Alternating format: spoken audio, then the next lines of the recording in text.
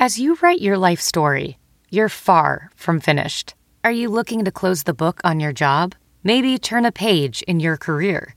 Be continued at the Georgetown University School of Continuing Studies.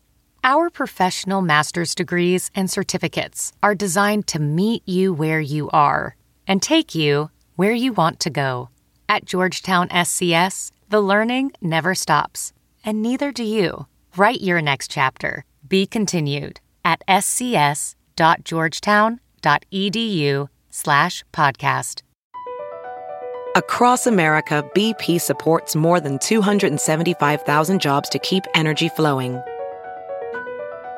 Jobs like updating turbines at one of our Indiana wind farms and producing more oil and gas with fewer operational emissions in the Gulf of Mexico. It's and, not or. See what doing both means for energy nationwide at bp.com/investing in America. Meghan Markle debuts her new podcast, and we break down all the biggest revelations, including this shocking confession. Someone happened to just smell smoke down the hallway, went in, fire extinguished. He was supposed to be sleeping in there. And we came back, and of course, as a mother, you go, oh my God, everyone's in tears, everyone's shaken. And what did we have to do? Go out and do another official engagement. And I said, this doesn't make any sense. Can you just... How did you not bring him? I was like, can you just tell people what happened? We give you all the details on the royal kid's new school as Prince William gears up for a trip to New York City. Very cool that he is heading to New York City. We'll have to pop in and give a wave. But yeah, so he's going to be back here in the States within the next few months. So this is really exciting. It is exciting, especially since it's been so many years since William and Kate have been in America. And now there's sort of all these trips planned. Plus, Lee Sampson, author of Protecting Diana, reveals that the princess was planning to move to the United States. She was clear that she loved her boys. And when I asked her, when she told me that she was going to live in America, and I asked her, were her boys going with her? And that was a natural thing for me to say, you know, and then I didn't realize the implications that they weren't allowed to go with her. We've got that plus so much more on today's Royally Us. Hello to our fellow royal lovers and welcome to Royally Us. I'm Christina, that's Christine, and lots of big royal news this week. I mean, we're counting down the days to the end of summer, but the royals are still keeping us busy. This is what we get for last week saying, oh, it's pretty quiet. This week was tons of big stories. Tons of stuff. So before we get into it, a lot of people had a lot to say about last week's show, including this ongoing discussion about Harry not having the police protection, Andrew getting it. Well, Lil Berry Sweet says Harry left the firm. Andrew was stripped of his role. There was a difference. While Lane says it's definitely a double standard and makes it clear there is a personal grudge towards Harry and Meghan. A lot of people have a lot of differing opinions on this one. We knew that this would be a hot topic. I think it's so interesting. Like you said, it's very true that Harry left, whereas Andrew was stripped of his role. And that would almost make you think the reverse would be true, right? That Harry would keep his and Andrew wouldn't. So this is a really interesting circumstance. Very, very much so. Well, all right. Well, let's get into our royal roundup and kick it off with Meghan Markle's debut podcast episode, Archetypes. Well, she sat down with Serena Williams and revealed a very scary moment on her South African royal tour. Take a listen. There's been a fire in the baby's room. What? Stop. God, I can't believe we haven't talked about this. No. And so we're in the car. We had just landed, an hour or 2 hours before, racing back. We get back, our amazing nanny, Lauren, who we'd had all the way until in Canada here. Lauren, in floods of tears, she was supposed to put Archie down for his nap. And she just said, you know what? Let me just go and get a snack downstairs. And Lauren's from Zimbabwe, and we loved that she would always tie him on her back with a mud cloth.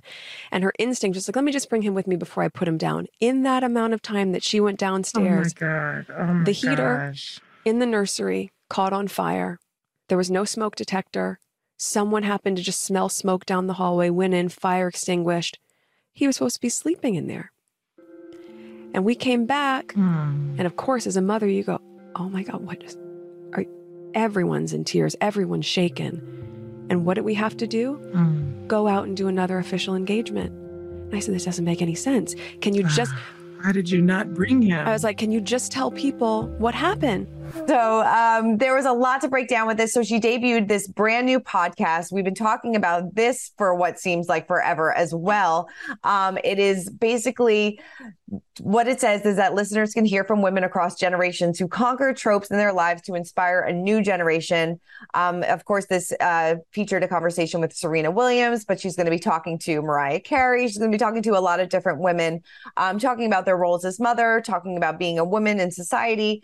And she's also, of course, drawing on her own personal stories, including this story about Archie on their South African World Tour, South African tour, where there was a fire in his nursery. And, you know, as a mom, as a new mom, as any mom, this is so frightening. And then they're just expected to go back and kind of continue on their royal duties. I think it's so interesting. So many of us mothers, especially first time, there's always that one big thing that really shakes you up and really probably affects you more deeply than it would at any other time in your life, you know? And I think there's a lot to be said for that. She was still pretty early in her postpartum experience. You know, Archie was not very old. So I'm sure it was really, really scary. Oh my God, it has to be so frightening. And I wonder if like this was like another reason why they decided to leave, because it's, you know, family wasn't first. It was always duty first. And maybe that's like one of the reasons why she's like, if my kid could have, you know, gotten seriously injured in a fire and you're expecting me to just continue on and do these duties, that's not what I'm about. And I get it. I totally get that. Right. I don't know. It's such an interesting story that we've never heard before. And it really goes to show that there is so much behind the scenes that we don't know, that we'll probably never know, that really, you know, makes these situations so complicated. Yeah, very complicated. But she and Serena also talked about their friendship and how, you know, when they get together, all they do is laugh, and they've really bonded. Harry makes a quick appearance at the beginning of the podcast as well, just to pop in and say hello. So yeah, we've been talking about their Spotify podcast for quite some time, and it's finally here. So it'll be interesting to see how people respond to it. I would love to know in the comments what people thought. If you got a chance to listen to it, please let us know. I'd love to hear what you guys have to say, because I'm sure you have a lot of opinions on it. Yes. Oh, totally. Well, while Meghan is busy with her podcast, the Cambridges are busy enjoying their summer holiday. Each summer, of course, they head to Balmoral with Queen Elizabeth, and Kate was actually spotted on a commercial flight with her family in tow. They were going to be joining the royal family alongside Prince Charles, Prince Edward, and the Countess of Wessex. She traveled with Charlotte and Louis. I'm sure William was believed to travel with just George, but like we said, this happens every single summer. So now they are kind of settling down before the kids start a brand new school year in a new school. Yes. I mean, it must be so much big change. And I think especially for little ones with these big changes, it's nice to have some solid family time, you know, surrounded by family. And this is sort of an annual tradition for them to go up to Balmoral for the summer trip.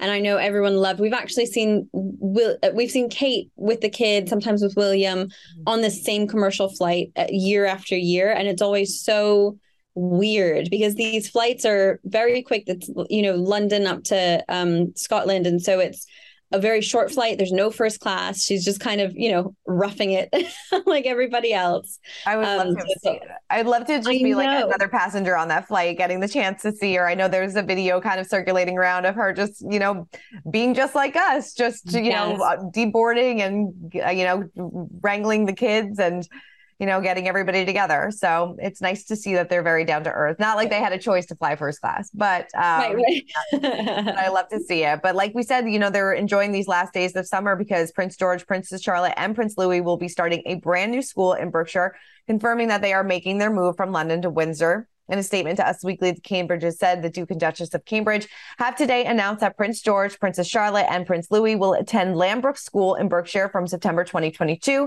The Royal Highnesses are hugely grateful to Thomas's Battersea, where George and Charlotte have had a happy start to their education since 2017 and 2019, respectively, and are pleased to have found a school for all three of their children, which share a similar ethos and values to Thomas's. So this seems like a brand new start. We're going to kind of delve a little bit deeper into what the school has to offer, which is a lot, a little bit later on in the show. But yeah, like we said, this confirms that they are making this big move to Windsor to be closer to the Queen, be closer to Kate's family, and have that more normal lifestyle that they so long to have. Yeah, there's been so much speculation the last, for months almost. And finally, this is sort of confirmation that they will. It's way too far for them to live in London and commute to the school every week. So clearly they're moving to Windsor. This move that we've been speculating about is indeed happening. And I'm excited, like we said, for this big fresh start. With Louis starting school, it must be sort of the end of the era, the end of Kate's babies being at home. They're all in school now. So it's really exciting. Yeah, it's a brand new chapter and so many exciting things happening. And I'm sure being closer to Kate's parents is probably something that they're really looking forward to as well. Right after school probably begins, Prince William is heading to New York City. He's heading there on September 21st to kick off the countdown to the Earthshot Prize ceremony, which is happening in Boston in December. He will be attending the Earthshot Prize Innovation Summit, like I said, on September 21st, where the finalists and last year's winners of the Earthshot Prize will be.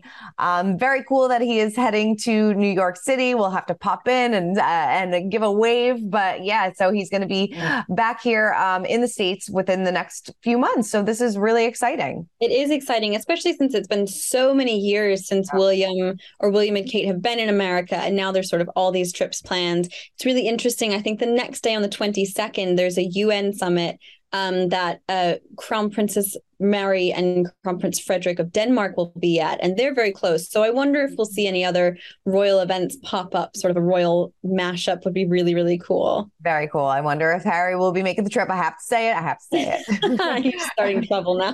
Always. Well, we do know that Harry was recently in Africa. Of course, he is president of African Parks, so he headed over there, and a spokesperson for the Duke of Sussex told People magazine that Harry is welcoming and co-hosting a group of U.S. officials, conservationists, and philanthropists as they tour protected wildlife and nature areas. He began working with African Parks back in 2016 and became the president of the organization the following year. Obviously, Africa is a very special place to Harry. He spoke about this recently in his speech at the UN, saying that he took solace there after Princess Diana died. He, of course, took Meghan back there, and that's really where they fell in love. So this is a place that is near and dear to his heart.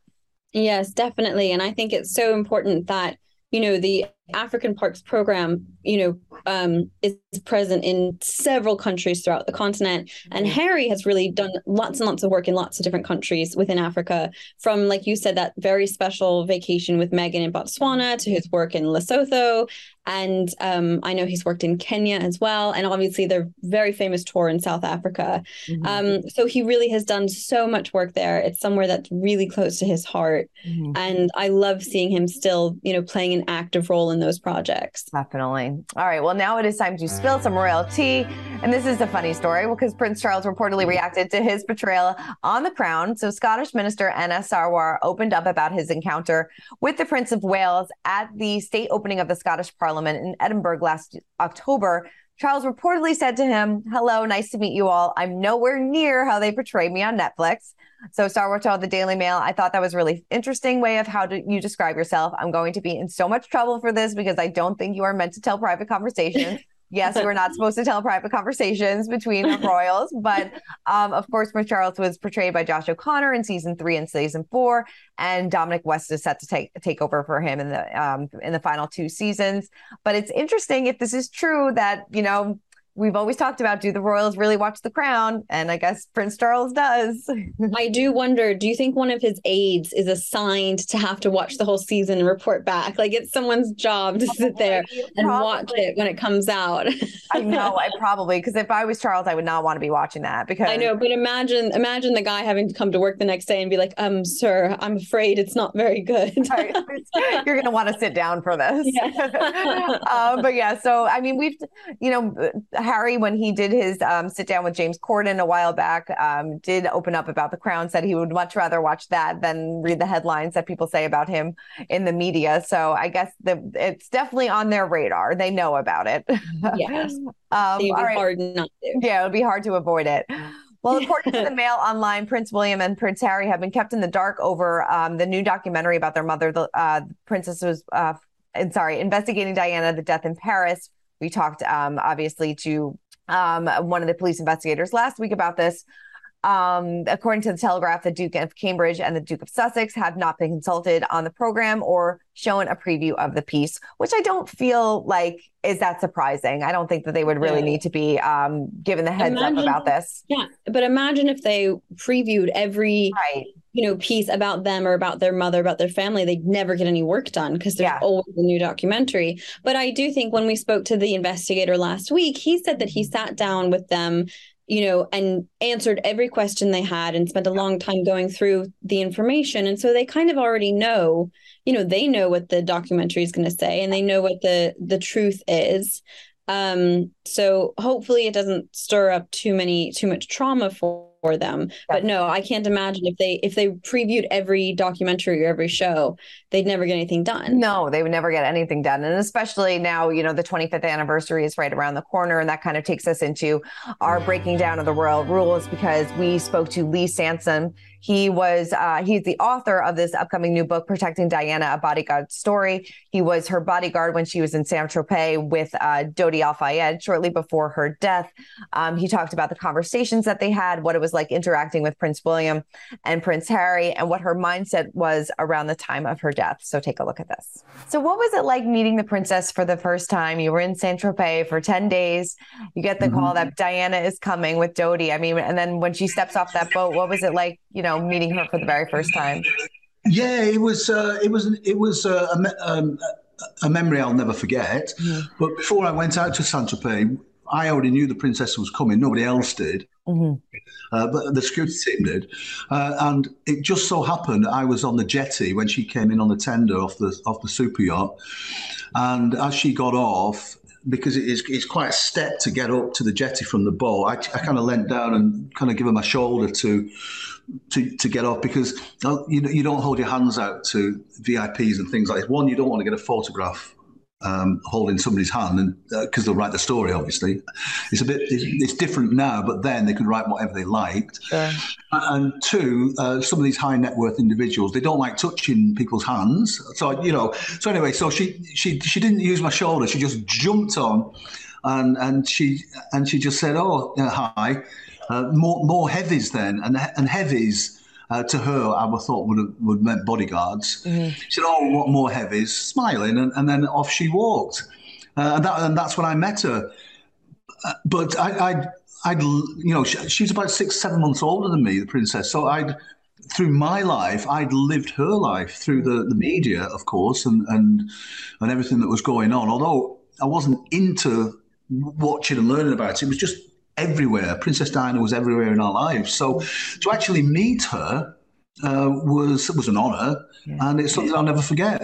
Yeah, I mean, that has to be incredible. I mean, what would you say that her headspace was like? I know that you write in the book that she was different than a lot of people portrayed her in the media. A lot of people said that, she was paranoid or had, problems with eating and things like that. But you had a completely different experience with her, correct?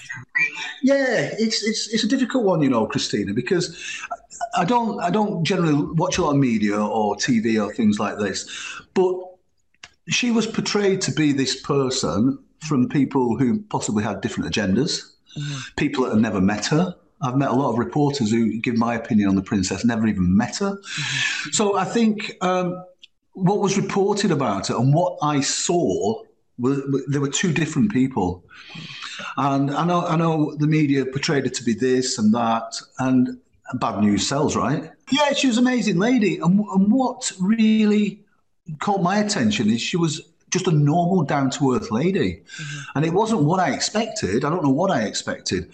She loved her boys. You could tell she cared for people, all the staff, everybody she met, she smiled, she treated them kindly. She wasn't alone. Her boys were with her. So what type of mother was she? What did you kind of witness by their interactions? Yeah, she was a caring mother. She loved her boys. She loved watching them play. She loved playing with them. She loved watching Harry, a bit of a naughty boy. I think we call them naughty boys. I call them free childs. And I think she was a free child too. And she used to, delight in watching him get up to his little antics and spraying the paparazzi with his jet ski, which I taught him to do. She was clear that she loved her boys. And when I asked her, when she told me that she was going to live in America, and I asked her, were her boys going with her?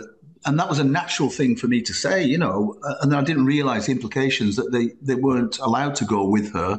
And she told me that, and she was sad when she was telling me, but she said, I've come to terms with it now. I'll see them at school breaks, and I'll see them often. So she'd come to terms with the fact that she wasn't going to be able to take them with her, which I understand. Yeah. I mean, tell me a little bit more about that conversation and how it came about. And, did she just kind of, because of the paparazzi, was she just like, I need to move, I need to get out of here?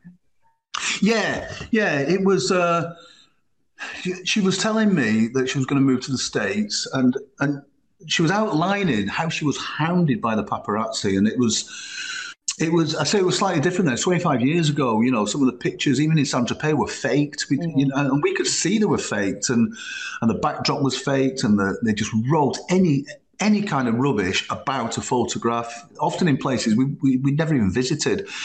But she said she was quite adamant that in America, the press liked her, the people liked her, and she liked the place. Mm-hmm.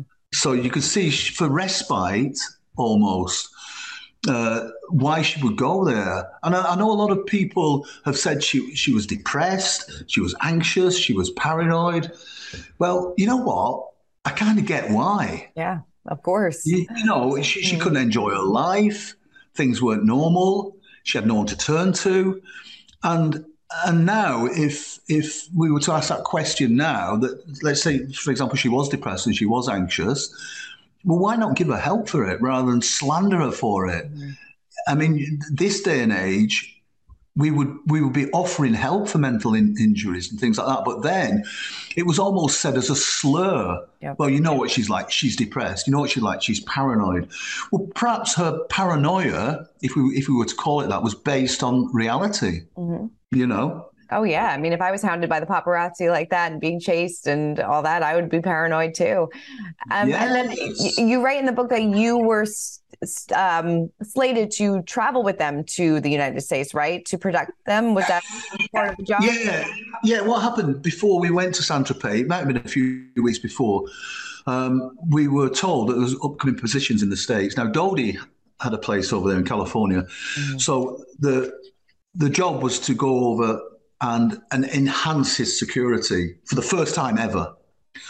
So putting two and two together, which might not always make what I'm trying to say sound right, but because we were putting more people over there and the princess was moving over there and she was going to California, well, it made sense that we were there for a reason. Mm-hmm. And we just assumed that reason was to be with the princess and Dodi when they were together, whenever that might be. Yeah. So I said straight away that I would go.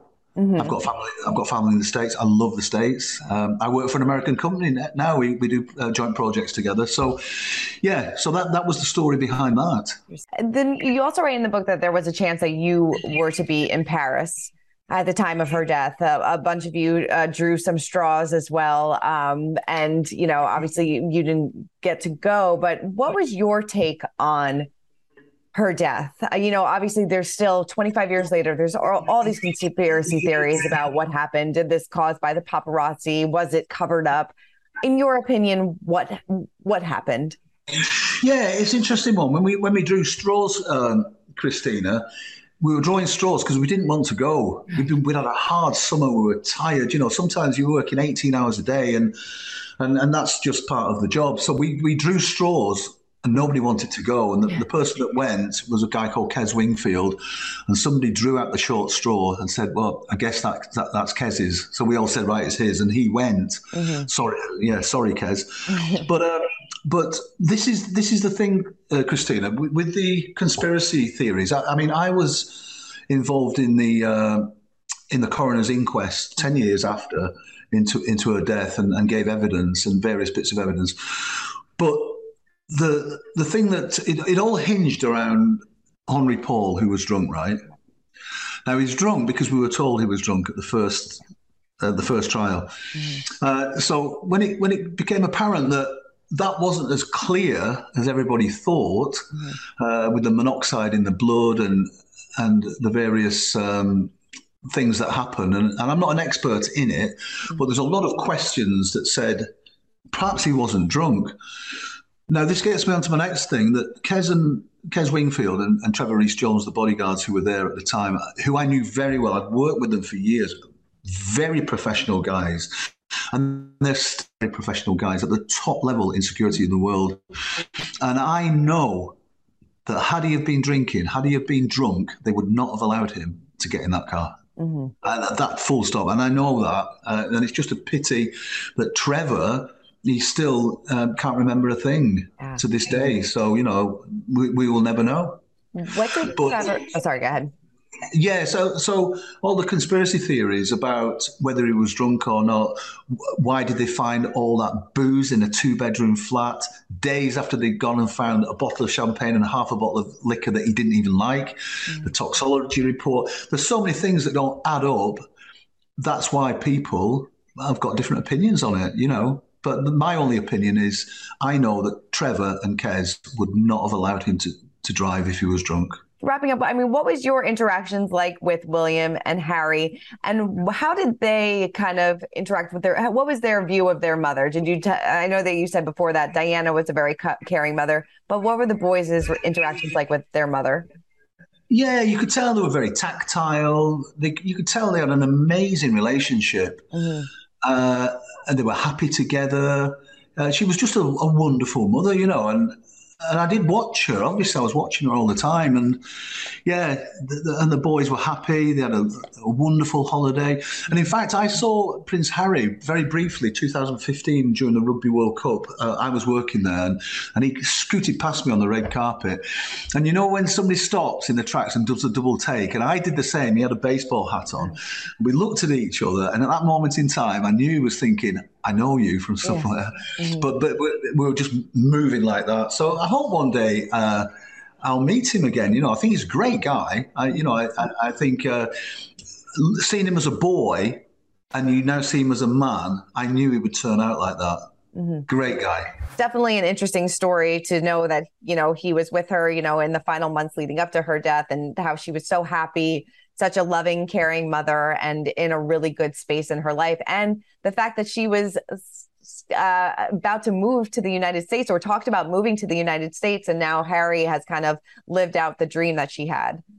Yeah, it must have been so emotional to be with her in those final happy days. And then for that tragedy to have occurred, I feel like it'd be twice as hard. Oh, 100%. All right. Well, let's move on to our royal history moment of the week. And it seems like you can have your own royal wedding, kind of. The Princess Diana, a tribute exhibition, is opening up in Las Vegas next month, and the attraction features 12 curated rooms, including Wedding of Century, where couples can actually tie the knot among thoughtfully chosen artifacts from Princess Diana and Prince Charles's 1991 wedding, including a dramatic recreation of Diana's bridal gown. The wedding package, if you shall choose, features a ceremony and private dinner inside the room. Move over, Elvis. Move over. I mean, I think this is so much fun. And if you're going to go and have a Vegas wedding, why not? Why not? I like that it's a dramatic recreation of Diana's bridal gown, though. I like that that's the description. So interesting. I would love if somebody ends up doing this. Please send us photos. Please send us photos. I actually think it would be a lot of fun. It really would. Shame I'm already married. Oh, I know, right? Same here. All right. Well, let's check into our Pint-Sized Palace. And like we said, we wanted to give you a little bit more information about the Royals' new school. Now, it is a co-educational boarding school situated just outside of Windsor, set on 52 acres of countryside, and has approximately 560 students. There is boarding, but what we hear is that George will go during the day, and he can enjoy, get this, their indoor pool, full-size AstroTurf soccer field, a 9-hole golf course, and horseback riding, fencing, scuba diving, and of course polo, because you can't have a Royals going to a school if there's no polo. But interesting, do you find it interesting that they're not boarding him? Because Prince Harry and Prince William were boarded, right around George's age up until the university. Boarding school is very popular in the UK, and everyone I know who has gone to boarding school loved it. However, I think it's becoming more popular for children to start boarding around the age of 12 or 13, where traditionally you started boarding at age 8 or 9, and George has just turned 9. I can't imagine sending my 8-year-old to, I would just think that would be so difficult. But I think because they've moved to Windsor, because they're such a tight-knit family, they're clearly so close and enjoy spending time together. I would not expect George to board until he was a bit older. And I wouldn't be surprised if he did start when he turned 12, start boarding. I think this is so exciting. One interesting thing that I learned about the school is that it actually has Saturday school. So the children go to school 6 days a week. Which is not uncommon. My husband and his brothers went to a school, Saturday school. Okay. But they do a half day of extra academics, and then the rest of the day is for sports, so that they can take advantage of the AstroTurf soccer field and the all the other clubs and activities. Nice for the parents, maybe not so nice for the kids. But it's fun that they get to take advantage of all those extracurricular activities. It seems like it's going to be a great, fresh new start for them, which we hear is what they wanted in this year, and that's what they're going to get. So very exciting. Well, Christine, there was a lot of news to get to this week, so always such a pleasure breaking it all down. And we'd love to hear what you guys have to say. Please keep commenting, keep subscribing, and we'll see you guys next week.